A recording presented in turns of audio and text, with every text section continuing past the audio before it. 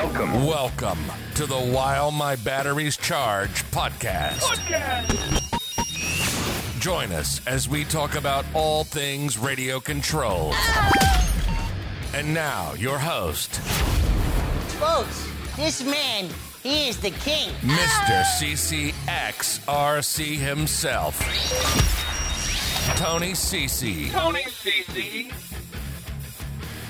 Hey, what is going on, guys? Welcome to another While My Batteries Charged podcast. I was getting a little bit happy with the sound effects buttons here on my podcaster by Rode.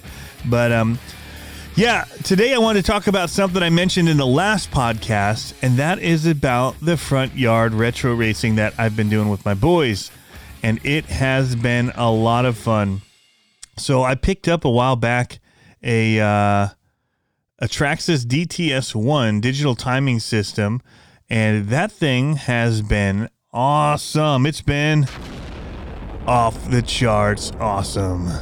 And so we've been setting that up. It's been a little bit of a learning curve, but once I figure it out, it's actually pretty easy to set up, and like when they run into it, which happens all the time, to get it set back up and line back up with the system, because it's basically using reflectors to use lasers as you drive through it to mark who wins the race or the times that you're getting.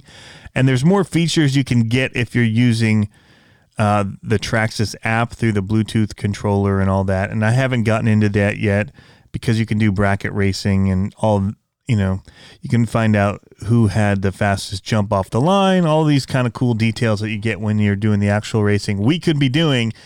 But right now, their attention span isn't there for me to have the time to set all of that up. And they're already out there helping me set up the track. And so me having to then power up and get all the stuff lined up, they're ready to race by the time that's done. So what we've been doing is just taking the retros out in the front yard. And I wanted to keep it easy for them the first time. And so we just did literally a straight line drag race with jump and then the little log stack, we call it. And so we did several races like that. The next time we did it, we actually had it so you came out of the starting blocks backwards, and then you had to curve back around them and go to the finish line. So it added a curve into it. And then we did some other ones where we used like basketballs. I don't know where I put all of my cones. I have so many cones and I don't know where they are. Probably because the boys use them for different things all the time. So they've been misplaced.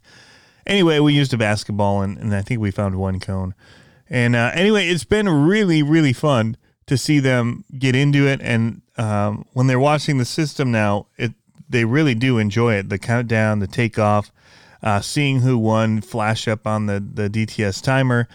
And so I have more videos of it. I've been trying not to do it too much as like a YouTube video when I'm with them. I do record it just for fun to show them later.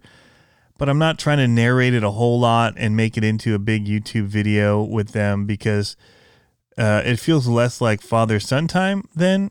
And so I'm trying not to turn them into like YouTube kids that, I have to throw into every video and make it about them and what we're doing. And so, I'm trying to keep it mainly about the cars, and even, stripping some of the personal stuff about myself out just because.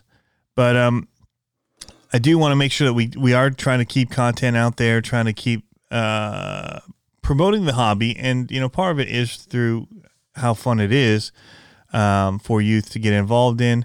I know there's all the COPPA stuff out there, and, these are not for kids under 14, and or whether they are and who they're promoting to and all of that jazz as well. So there's that aspect. And so, I feel like it's all right to get our kids in before the age if we're working on it with them. But yeah, it does raise questions for sure.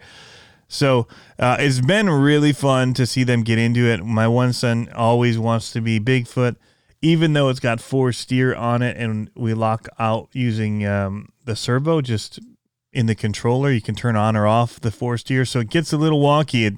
It doesn't straight line very well, so I will say that even when it's locked out.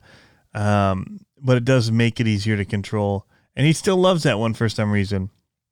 My USA 1 is probably one of my favorite drivers right now, and we did actually break mounts on that thing where the braces mount to the axles up at the top, and I noticed that it's actually been broken before. It might be glued, and so we actually just super glued that back in as well for now.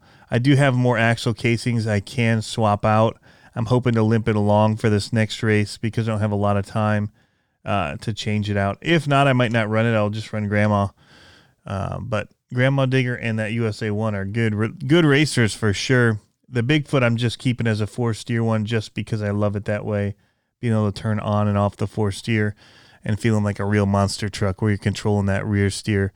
So yeah, trying to get them involved in it. We'll step that up from there. Going with the slow stuff to start with has been good. It's helping them learn the control and trying to keep it on the track.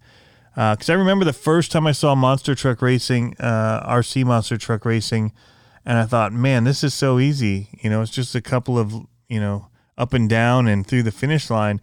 And I was watching people, and I'm like, man, they're not very controlled. They're not very good with their RC cars. And then I got out there and I did it as well, and I was all over the place.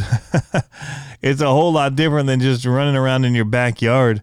You put those dividers up, and it all of a sudden makes it so much harder to control your RC and hit the jump and all that square, even though you can just sit and do it for 30 minutes straight in your backyard without having the barriers or the walls up, the lanes, I should say.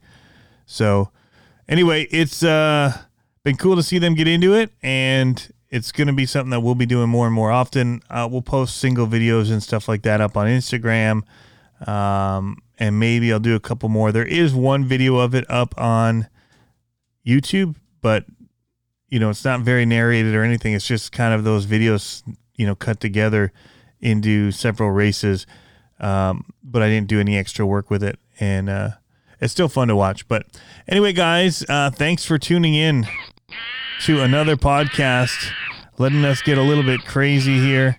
And I hit the wrong button. I meant to hit the lipo charge button, and instead you guys got screamed at by the angry monkey.